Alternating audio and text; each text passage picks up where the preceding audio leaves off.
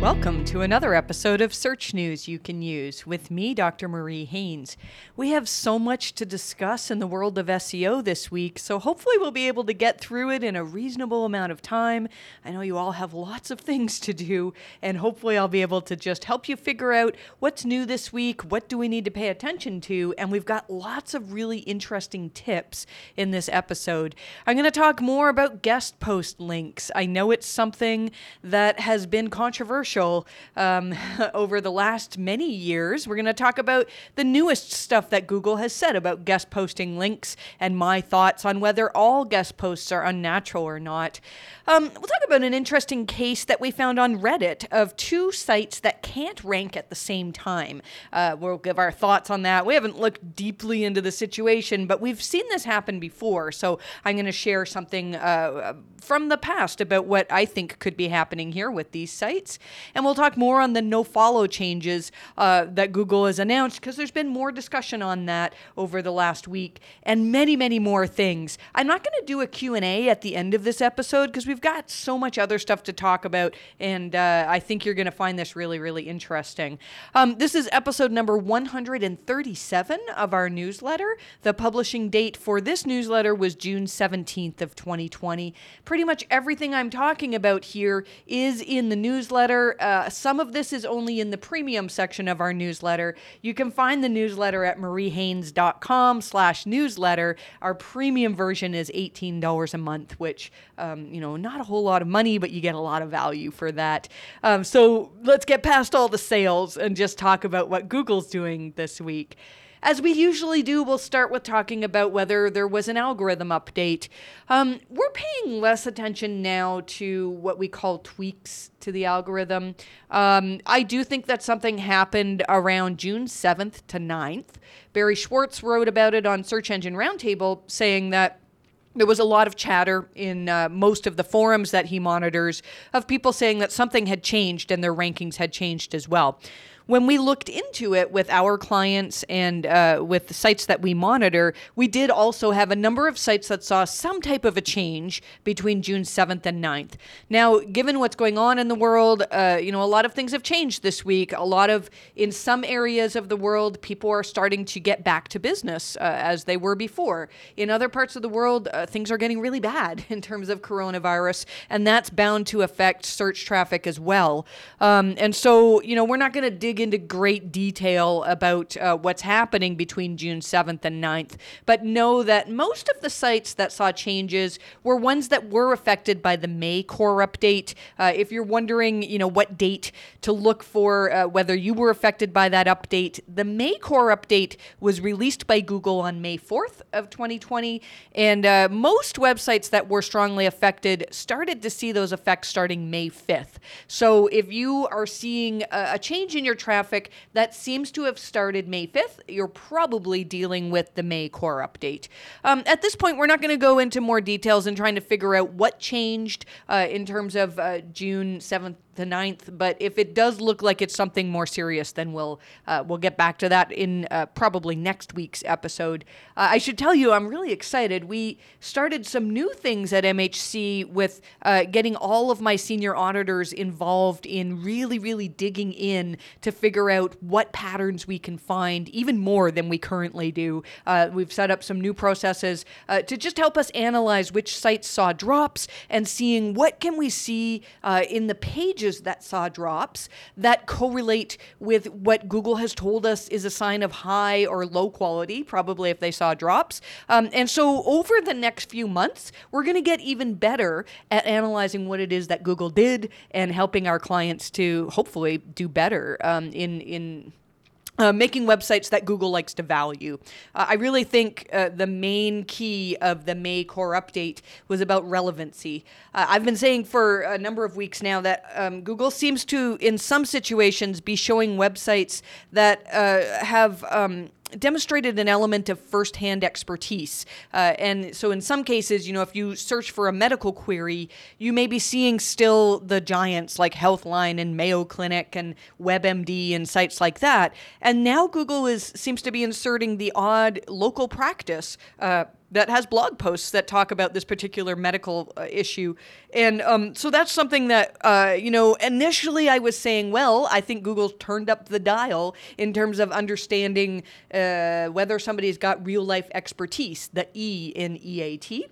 But now, I don't know, maybe that's possible, but maybe it's also possible that Google is just figuring out that these posts are more relevant to searchers. If I'm looking for what are the side effects of this particular new medication that I was put on or something like that, it's fine for me to read the entire history of this medication and the entire history of all the organs in the body that it can affect and all these different things. But in reality, the most relevant answer to me is the one that gets right to the point and says, here's what you need to know. And here's what other people who have used this medication need to know. And so we really feel like May 4th, Google has gotten better at determining which sites are more relevant to a query.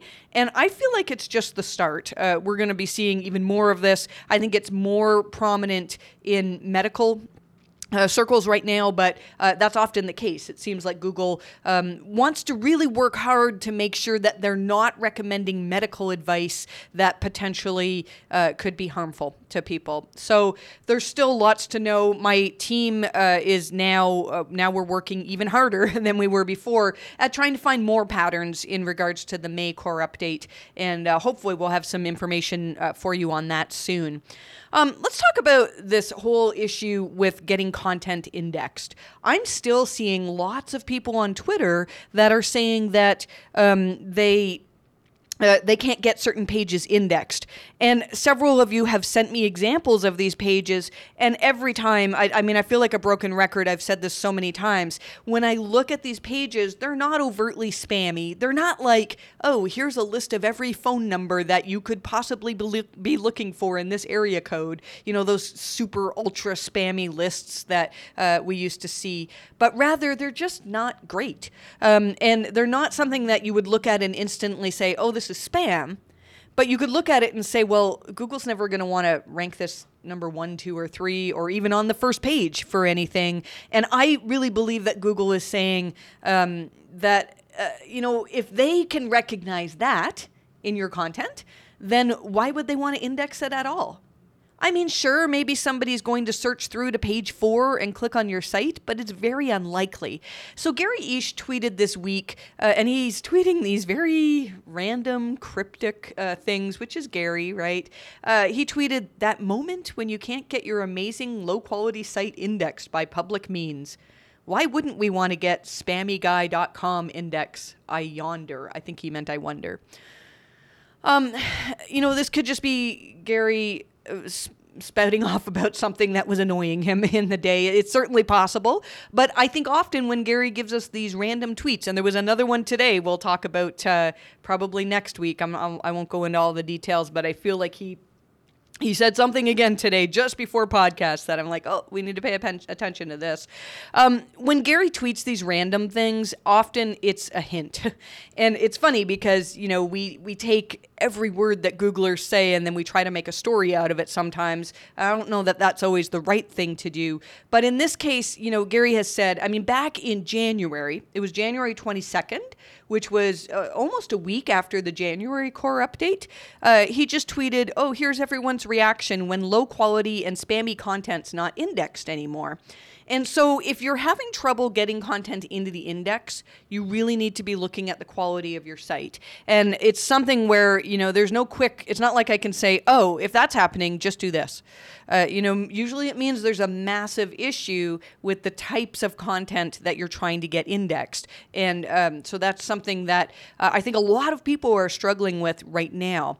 So, maybe I'm reading too much into every little tweet that Gary does, but I do think that if you're struggling to get new content indexed, you should pay close attention to the part of Search Console Console that says crawled and currently not indexed. Now, sometimes you can see stuff in there like feed pages. Now, feed pages, we're fairly certain that Google recognizes that, this is not a page that you intended Google to index. It's part of a feed, and they know how to handle that. But if you're seeing other pages in this report in Search Console that are ones that you're like, wait a second, this is decent. It's no worse than any other page that's on the web, then that's a hint. And often what we'll see is that, let's say one site has a particular section of their site that's low quality. I'm thinking, for example, of a news blog. Maybe you've got really great content on the majority of your site, but the news blog is like just rehashed. Here's what was in the news and nothing added in terms of value. So why would somebody want to visit your site as opposed to going to the original source who broke the story? And so what we'll see sometimes is, let's say Google has deemed the news subfolder of your site to be either lower quality or less relevant or something that they just wouldn't want to show on the first page of search to very many users. Then you might find that pages from your news blog or your news subfolder, whatever you're using, are found in this section of Search Console called crawled and currently not indexed. So I'd really urge you to look at it. Now, every site that we review, almost every site, has pages in there. So don't worry. If you look at that and you're like, oh my gosh, there's 600 pages in here, and so Google is going to penalize my site. It doesn't work that way. It can be a hint, though. So if you're looking at pages in that section of the report and you're saying, well, I don't think this is really low quality, then you need to dig in and figure out why would Google crawl it and not want to index it. And in most cases, what we find is it's just no better than what's currently on the web. And so that's something where a lot of sites need to make changes. I personally believe that if you have a huge portion of your website that is deemed by Google to be something they crawled and didn't think was good enough to index, that can actually trigger Panda. And I do think that cleaning up that content, removing or no indexing the content that maybe just isn't great, can make a big difference overall in your entire site. More from Google on the no-follow changes.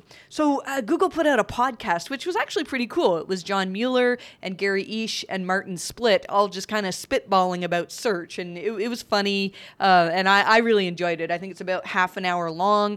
And we've linked to it from our newsletter this week, episode number 137, so you can find it there. One of the things that Gary talked about was this whole, all the confusion over the no-follow changes. If you're new and you're not sure what I'm talking about here, last year Google gave us 2 new attributes we can use on links. One is to say rel equals sponsored, and another is to say rel equals UGC, which stands for user-generated content. And when you put that in the HTML for a link, you're essentially telling Google, look, I know this link is a sponsored link. Like somebody paid money for this, or somebody gave me the content for this. And so all of the, the links that are marked with sponsored, they're ones that were essentially paid for. Or UGC, a good example of that would be if you have a comments section on your posts, you may want to mark every link that goes out of there as user-generated content. And what that'll do is, what we think that does anyways, is cause Google to just ignore those links, because the chances that that's a true recommendation are very, very small. But the issue that we're discussing now is, why would Google actually want to look at no-followed links that don't have those rel attributes? And one of the things, Gary actually brought up 2 things in the podcast that made sense to me. One of them was if, let's say you created a new website and for whatever reason you didn't redirect the old to the new, but instead you put up a splash page that said, hey, visit our new site here, and a link to the new site. If that link is no followed, which apparently this happens because Gary's mentioned it, then Google will not be able to discover the new site via that link. And but they want to discover that, right? I think their algorithms could look at that page and say, well, okay, what we thought was here is no longer here. And where did it go? And if they can't follow that no followed link, they're not going to discover the new page. So that's one reason why Google might decide in some situations that, hey, there's something beyond this link that we they actually want to investigate. The other thing that Gary mentioned really, really makes sense to me, and that's that malicious websites that have malicious download now buttons. So I'm sure we've all seen them. You go on a website that's maybe a little bit questionable, and there's a big link that says download now. And if you happen to click on that link, you're going to download like some type of a virus or malware or something like that. So Google, if that link to the malware or to the section that is maybe not trustworthy is if it's only linked to with no followed links, then in the past, Google couldn't follow those links to determine that the content was potentially harmful to people. And so now it sounds like that's something that they could potentially be doing. I do remember, though, that it wasn't that long ago that Gary Illyes also said that none of the Google engineers, as far as he knows, are currently working on algorithms that implement these new ways they can treat nofollow. So a lot of what we're talking about here is just theory. I think he did say he's working on something. It wouldn't surprise me if he's working on these, using no followed links to help Google to discover potentially malicious content. You'd think that they have other ways of discovering that content, but their spammers will do all they can to get past Google. So this, it really does make sense.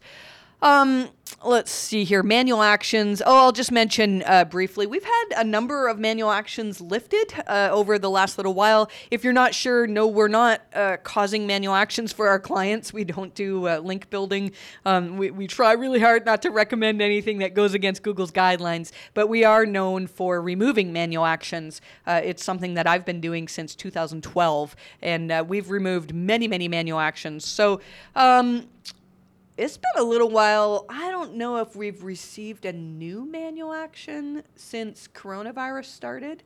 But we've definitely received many responses. I think in the last couple of months, we've had 8 different unnatural links penalties removed. So if you're waiting to hear back from Google on an unnatural links manual action, hang in there, because it does seem like they're working through a backlog right now.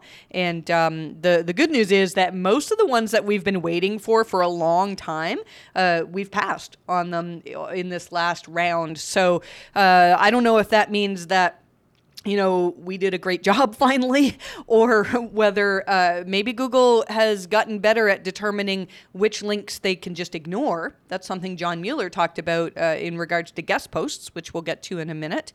And if that's the case, then maybe they're saying, well, we don't need these manual actions anymore, so, let's lift this and just deal with things algorithmically. Certainly, if you have a manual action, you want to deal with it. It's not something, there's the odd case. I'm going to talk about this a little bit later, too. You know what? I'll leave that for later in the talk. There is the odd time where you could leave a manual action. But in most cases, if Google has pointed out that they have issue with something on your site, then that's actually a good thing that they've pointed it out, because you'd much rather have a message from Google than all of a sudden find that algorithmically your traffic is dropping and you don't know why. So at least when you get a manual action, you can sort of look at it and say, oh, okay, maybe we've gone too far with link building, or there are other types of manual actions as well. But so you don't want to ignore a manual action from Google. This is really exciting for recipe sites. Now in Search Console, you can monitor your recipe structured data. And so that's exciting. If you are running a recipe site, then that's very important. There's more on recipe sites to come here in this podcast episode as well. Brody Clark reported that how-to schema testing on desktop appears to be over now. And other SEOs have said that, yes, they noticed the same thing. If you look in Search Console, you can look and see your performance for how-to schema, and basically see, a number of things about this. And a lot of SEOs were reporting that it started appearing May 20th, and then June 4th, nobody is seeing how-to schema being reported. This is probably a test by Google, and it wouldn't surprise me if it all comes back again very, very soon. There was more discussion, again, coming back to this rel equals sponsored and rel UGC. There was a very interesting tweet by AJ Khan where he said he was reading the Google web spam report, and he said, did I miss the announcement that rel equals sponsored and rel equals UGC would be used for ranking purposes? And that actually started a very great discussion. We've linked to it in a newsletter, and it's a good discussion that you can read on Twitter with some very smart people all commenting on their thoughts. I thought it was interesting because when Google announced the changes with rel sponsored and rel UGC, I actually dug out the tweet. So this was from September of 2019. And it says, today we've announced 2 new link attributes, sponsored and UGC, that join nofollow as ways to identify the nature of links. But then they go on to talk about ranking. All will now work as hints about which links Google search should consider, or exclude for ranking purposes. So I think the big confusion in all of this is a lot of people are still confused about whether no-followed links can hurt you. And Google has said multiple times, if it's no-followed, it's not counted in their algorithm systems, unless for some reason they really feel that they should. And they really have hinted that they'll only count a link, they'll only count the good signals through a link. And so what we don't know, my thought is if the New York Times wrote an article about, say, how Google uses EAT, and they linked to my article on EAT, or our article that my team and I wrote on EAT, but that link was no-followed, I do believe that Google can now recognize, now that they're allowed to look at no-followed links, they could say, well, you know what, this is the New York Times, and the way, I'm speculating here, but I do feel like they use BERT to understand the language, and I think they can probably understand, the way this is described in the New York Times, it's actually recommending this article as a good resource on EAT. And if that's the case, maybe that link from the New York Times would help. Maybe it won't. We'll have to see. I feel like I'm saying this over and over again every week, but this is important because we kind of want to know what Google's doing in terms of links. And I think so much of the SEO community is really hyper-focused on links. Some of you have agencies where, 80% of what you do is link building. And I'm kind of scared if that's your main way of operating. Maybe it's working, but it's not going to work forever. And Google, every time they do some type of a link-related update, they get better and better at figuring out which links to actually count. And this brings up the whole discussion about guest posting again. I wrote an article back in 2014 on everything Google had said about guest posting. Still very relevant, and it's one of the things on my list that I need to update that so that it's relevant to 2020. I don't think I'm going to have to change too much on it. We've linked to that post from newsletter, so you can find that there. But this is something that John Mueller said. So Mark Preston asked on Twitter, John, since your recent tweet with SEMrush, now we talked about that last week. SEMrush put out a product that promoted guest posting in a way that really looked like they were selling links. If you missed that discussion, you can find it in episode number 136. I believe I talked way more in podcast than I did in actual newsletter on that. So, you can find the last episode of podcast and listen to that. So since your recent tweet with SEMrush, it would be good to get total clarity, as there now seems to be a lot of confusion around this. We all know paying for a guest post is against the guidelines, but what about guest posting in general, where no money changes hands? So the normal way, and I've seen tons of people arguing with me on Twitter about how their guest posts should be treated as natural by Google. And the argument is always, well, whoever published the guest post made an editorial decision to publish this guest post. And so it's up to them whether they want to include the links or not. Now, this is interesting because we actually had somebody submit something to us that we published on our website. And we weren't happy with some of the links that were coming out of this post because we felt that they could maybe be perceived as unnatural. And so we made an editorial process or a decision to contact that person and say, you know what, I think we need to change this and let's change these links so that they don't appear to be unnatural in Google's eyes. That's really hard to do. And I think that most sites that publish guest posts do not have that type of editorial process. So here it was John's response on Twitter. This was from June 11th of this year. The part that's problematic is the links. If you're providing the content / the links, then those links shouldn't be passing signals and should have the rel equals sponsored, rel no follow attached. It's fine to see it as a way of reaching a broader audience.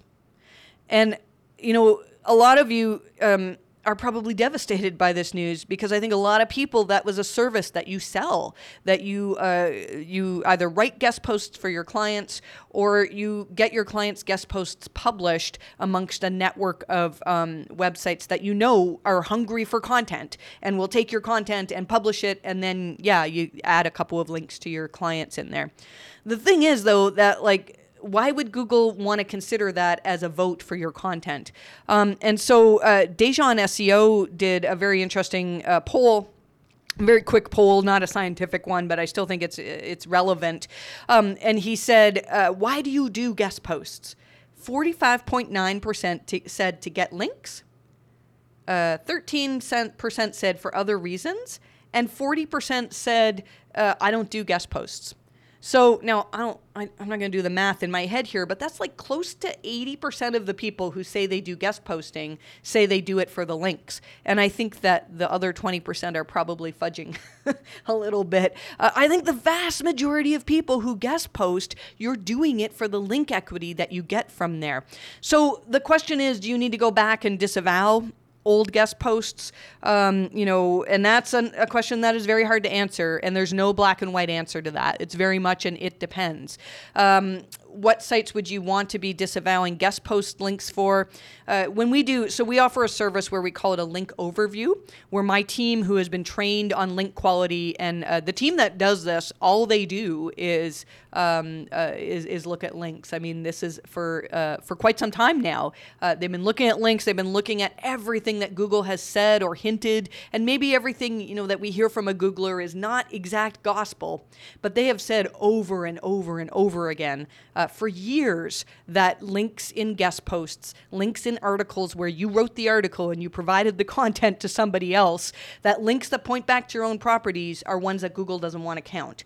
So somebody was asking about old guest posts that they had published in the past and whether, that's important. And John said yes.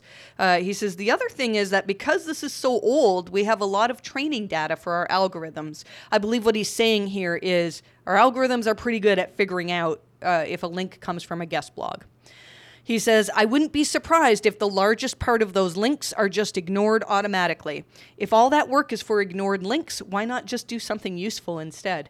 Last night I was scrolling through Reddit and saw in one of the SEO channels, somebody was talking about how they had been building links via ways that most people would kind of consider white hat or maybe just tiny bit on the gray side, but the links that really should count. And they had built 150 links for a particular website and saw zero impact from this. Now I know some of you are still building links in ways that seem to work, but fewer and fewer of you are. So if your main mode of operation is to get links for your clients by guest posting, by article marketing, then it's not going to be working for much longer. I could be wrong on that. There's SEOs that I really respect and value their opinion that will disagree with me on this. But Google has been pretty adamant, and this seems to be their focus, is let's work towards figuring out, the whole reason why they count links is because a link, if I link to your website, it's me saying, hey, all the people who read mariehaynes.com, I think that it would be really helpful for you to also read this website. website. And if I'm linking to you just because you provided me with content, that's not really a vote for your content. So that's, I'm sorry for the bad news for some of you, but, those of you who can find ways to legitimately produce content and promote that content in a way that people actually want to link to you, are clamoring to link to you. If you have that skill, then you're going to be really valuable in SEO, and lots of people will want your services. This was an interesting thing also from Reddit on the Big SEO subreddit. Somebody was talking about a client that they did SEO for, and the client owned two different websites that, in their words, operated in a pretty identical space. They said they have similar landing page topics, but they don't have duplicate content. So essentially, lots of people do this. You have a business that, let's just create a few different websites. And in the past, it was more prominent because I think there was more weight given to your domain name and your URL, and an exact match domain could rank very well for something. And so a lot of businesses sort of went off and made these tiny little microsites as opposed to, one big great site. And so what this person is saying is that it's not that it's basically only one of these websites can rank at the same time. So they said that only one of the sites appears on page 1 at a time, and then after a little while, that site will drop out of page 1, and their other site that's the same business but not duplicate content, just kind of similar topic, will start ranking. And they can't get both of them ranking at the same time. That's really, really interesting, right? Now, I did not dig into this, and there are other possible reasons, who knows what's happening. But back in September of 2017, John Mueller in a Help Hangout talked about how if Google believes that a particular site, two sites or more are owned by the same organization and they function for the same relative purpose, then they might decide to filter those sites or possibly fold them together. And I think that could be what's happening for this particular situation. And then he also hinted back in 2018 that if Google determined that this was happening because somebody was sort of overdoing things in terms of SEO, that it could lead to a demotion of both of the sites or all of the sites. So if you have multiple websites that are covering the same topic, then and you're having trouble ranking both of those, it might be that Google has determined that, these are essentially the same business and they only want to rank one of them. I thought that was very, very interesting. Let's see here. Somebody asked on Twitter, again, asked John Mueller, if we have sponsored content without having no follow, Reliqual sponsored, should they be dealing with it? And John said, if parts of your website don't comply with our Webmaster Guidelines and you want to comply with our Webmaster Guidelines, then it doesn't matter how old those non-compliant parts are. This is really important because, we see people that are like, look, we're pumping out this great content, and maybe a couple of years ago, we didn't have the greatest team. We wrote this really thin stuff and it didn't rank for much, but now we're producing this great content and we can't get it to rank. Well, it may be that old stuff that's on your website that was, maybe it was keyword stuffed. Maybe it was, essentially just copied from another source.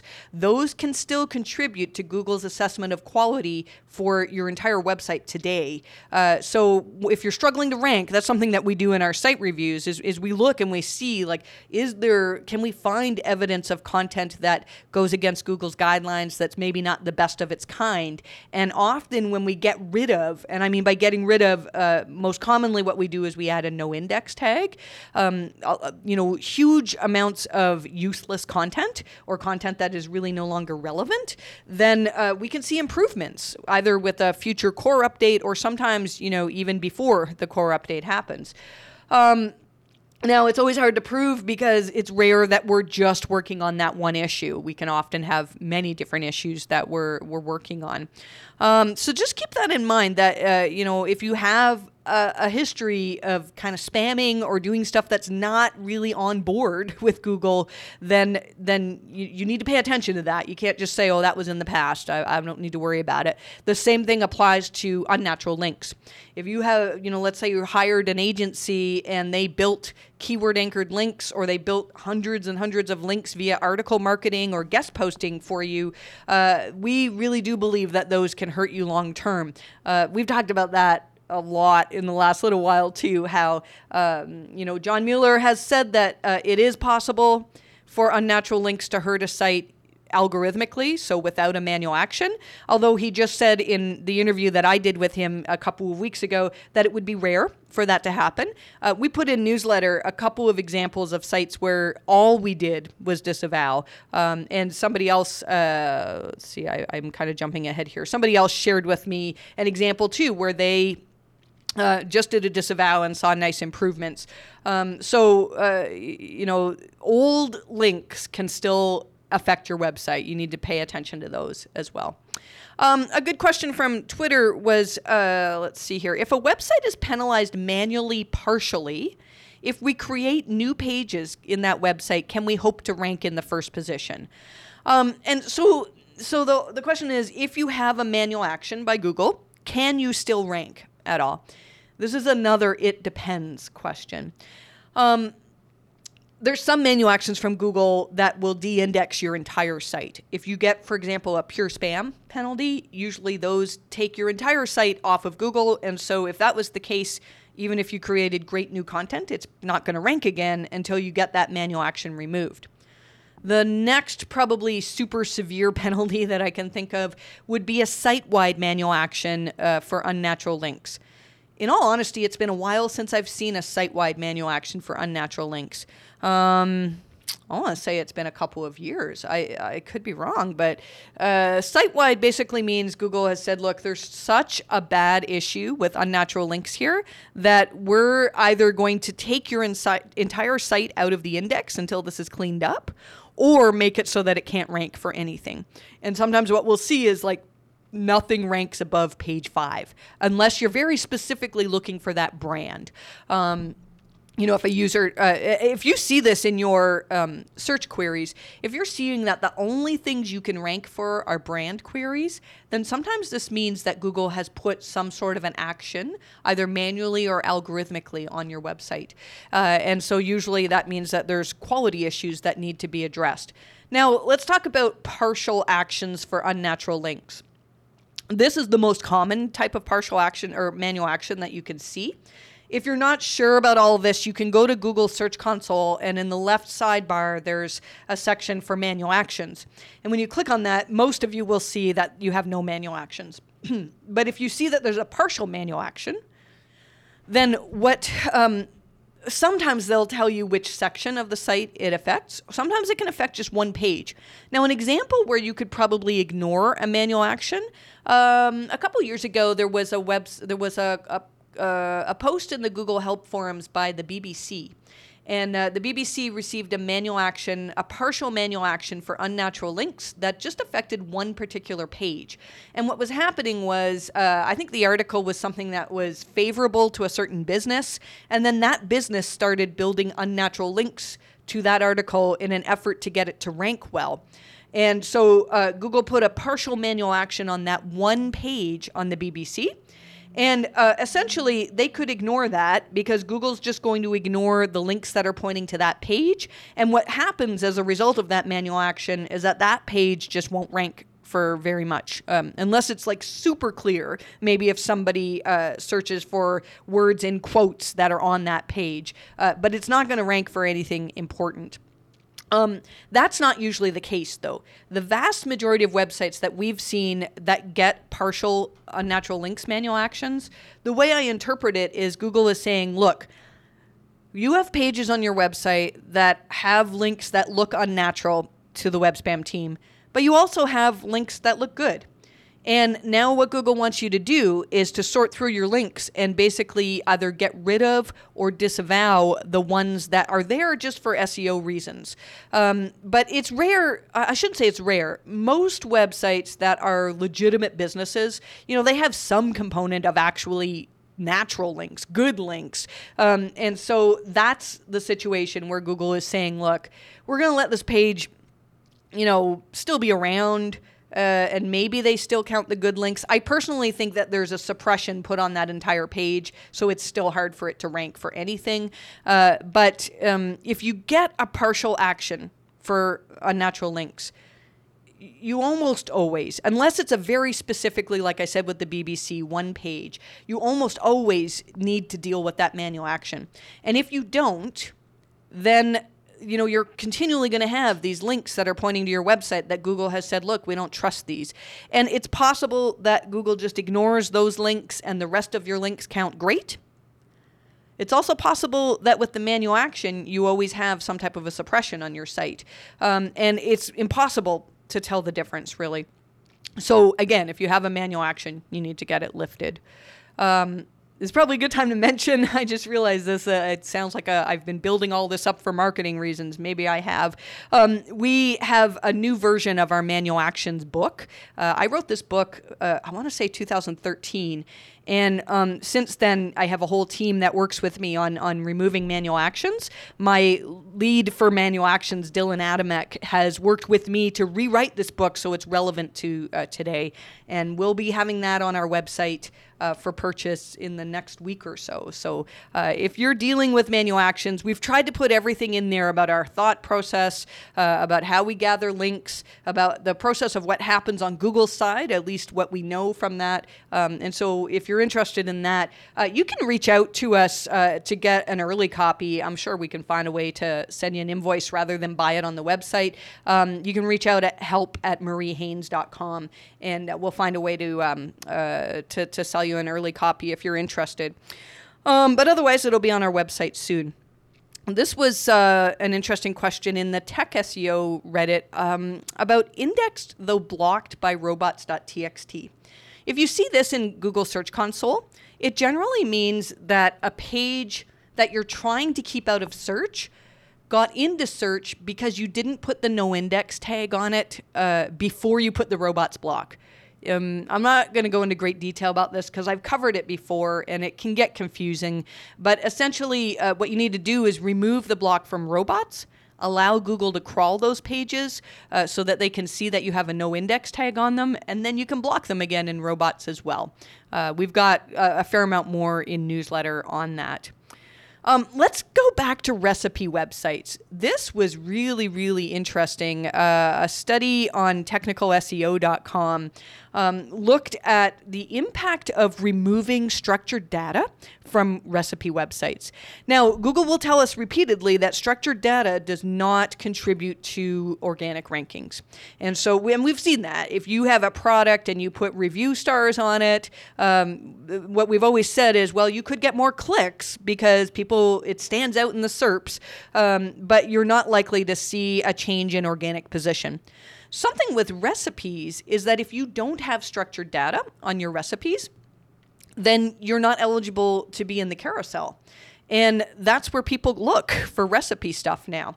And so this study that we've summarized in newsletter, and this study came about because Google tweeted that, Google Search Liaison tweeted this.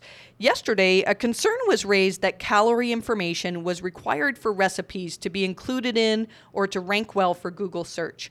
This is not the case. Moreover, structured data like this has no impact on ranking in web search. Well, the thing is that when they removed the structured data from this site that they were studying, it removed it from the carousels as well. So that had a massive impact. On mobile, they noted a 51% drop in clicks. And this is a site that had thousands of clicks, so it's not, a small number. And that was on mobile. And an 18% drop in desktop, which kind of makes sense because you're more likely to click on a carousel if you're scrolling through something on your phone. Now, this is just one website, and obviously results will vary for other websites. But if you are running a recipe website, you really need to pay attention to the structured data.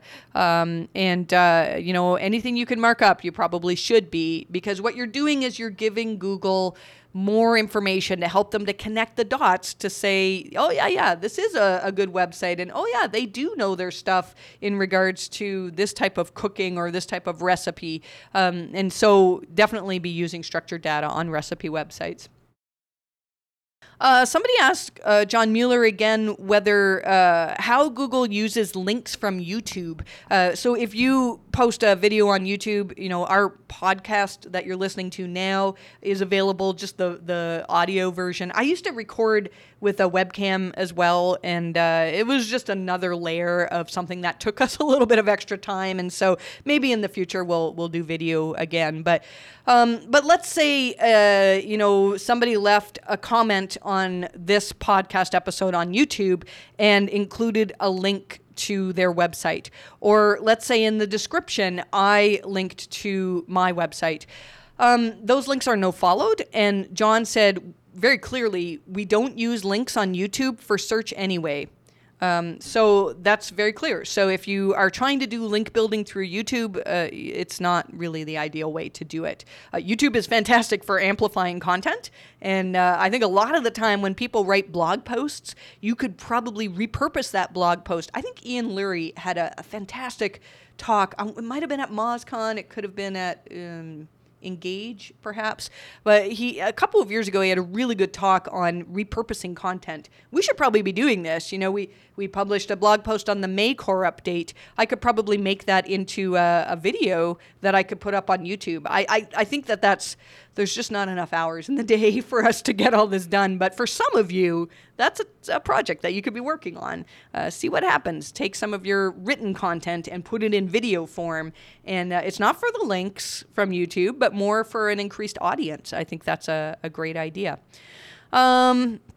I did some reading on the latest Help Hangout. I still haven't gotten through the latest one, so if you follow me on Twitter, it's Marie_Haynes. Whenever I see something in Google Help Forum or Google Help Hangout, that is maybe something that is interesting, then we take note of it. We have a whole internal document. We just started volume 4 because we filled up 3 entire Google Docs on this over the years.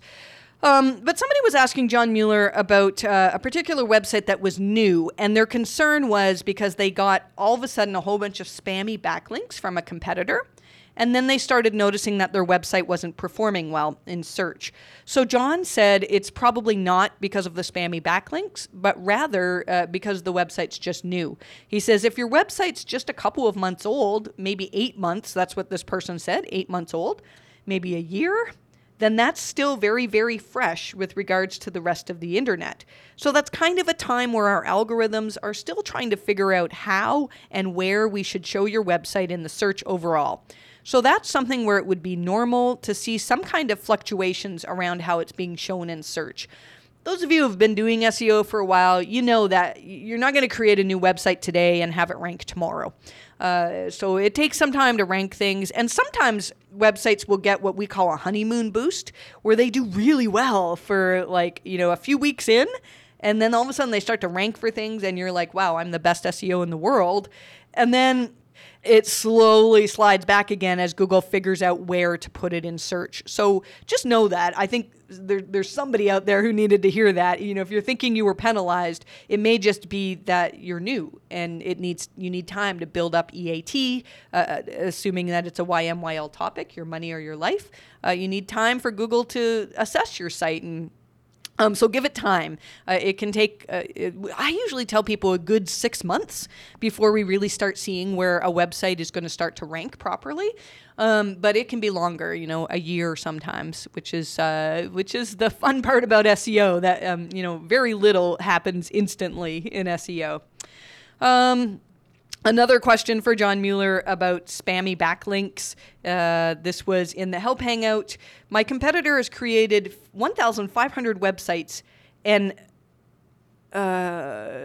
basically they're linking from all those websites to this person's website with spammy adult anchored links. And John said, that's something we see all the time. It's really easy for people to run a script and drop thousands and millions of links, and we ignore that.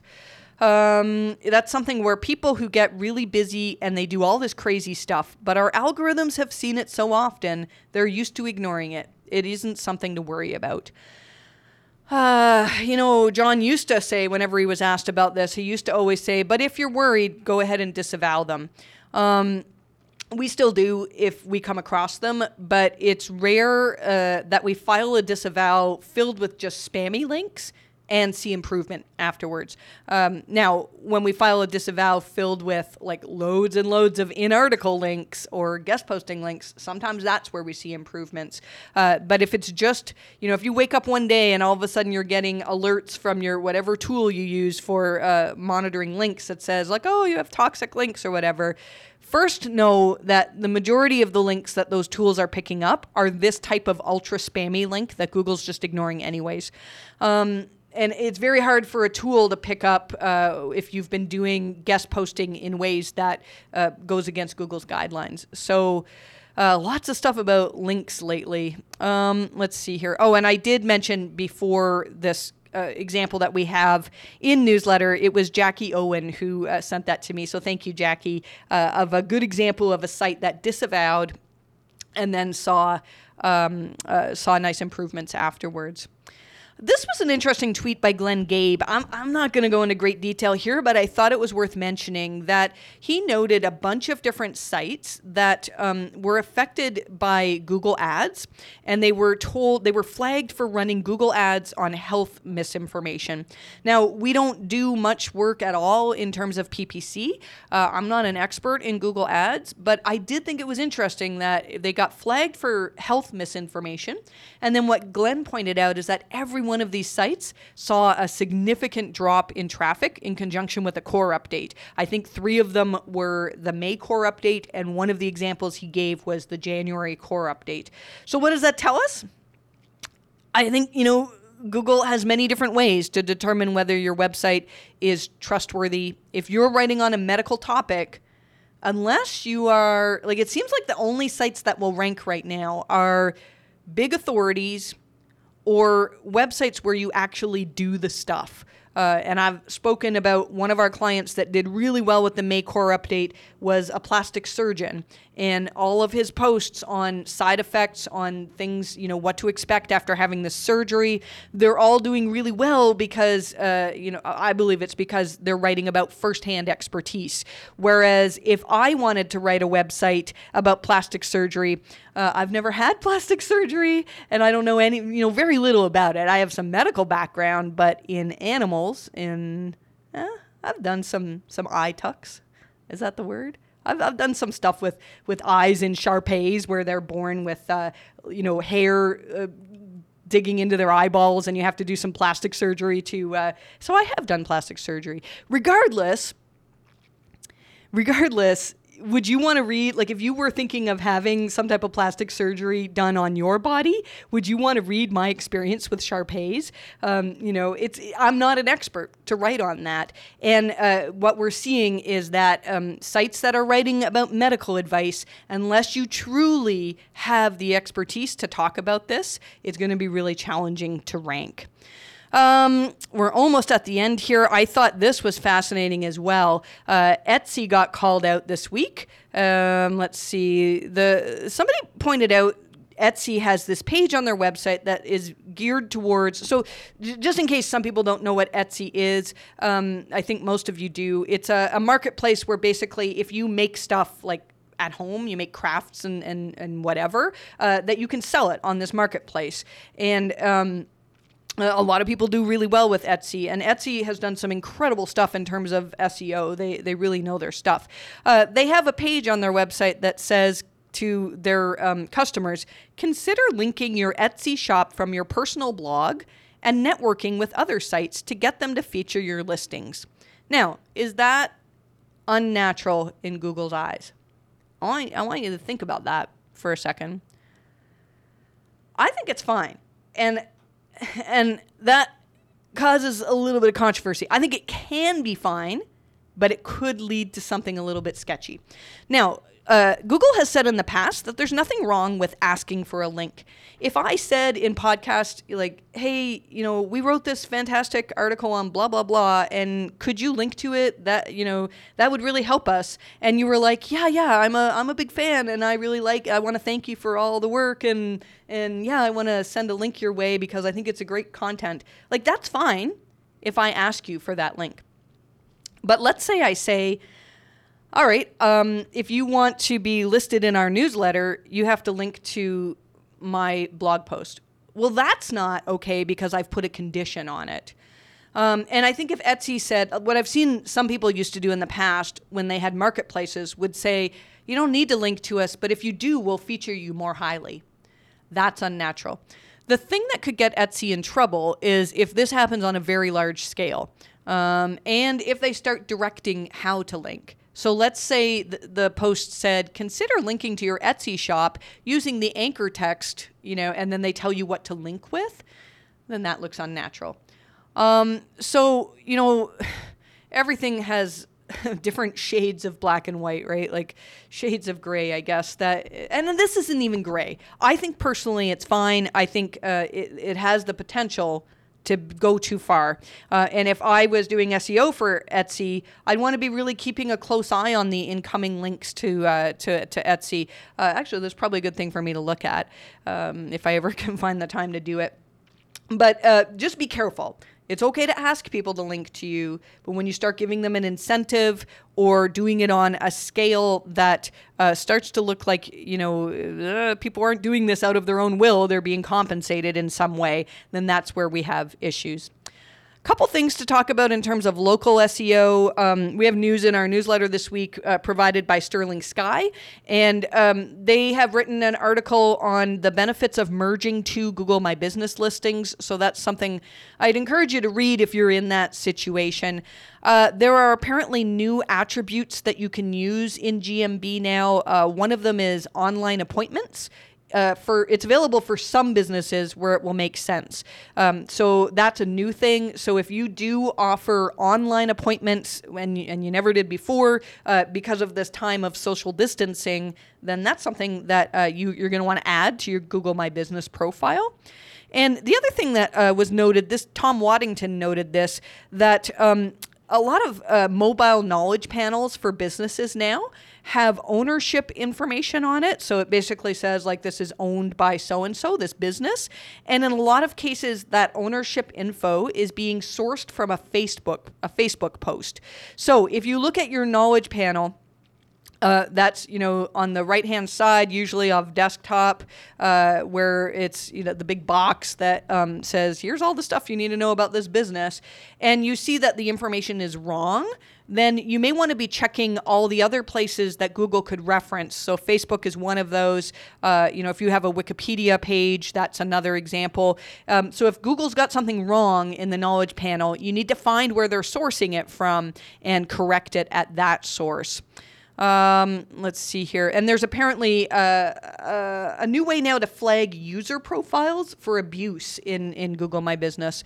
In the past, you could flag specific reviews for saying like, oh, this was somebody who used to be an employee of a competitor or something like that. And now you can apparently flag specific users if it's clear that they're abusing Google My Business. And I think a lot of you will probably make good use of that. I know some people who do local SEO and almost like 80% of their day is spent on spam fighting, which is kind of crazy, that Google can't stay on top of this. So if you're trying to rank in local and struggling, then you may want to take a look at which of your competitors really don't deserve to be there and decide whether you want to flag them as, breaking Google's guidelines.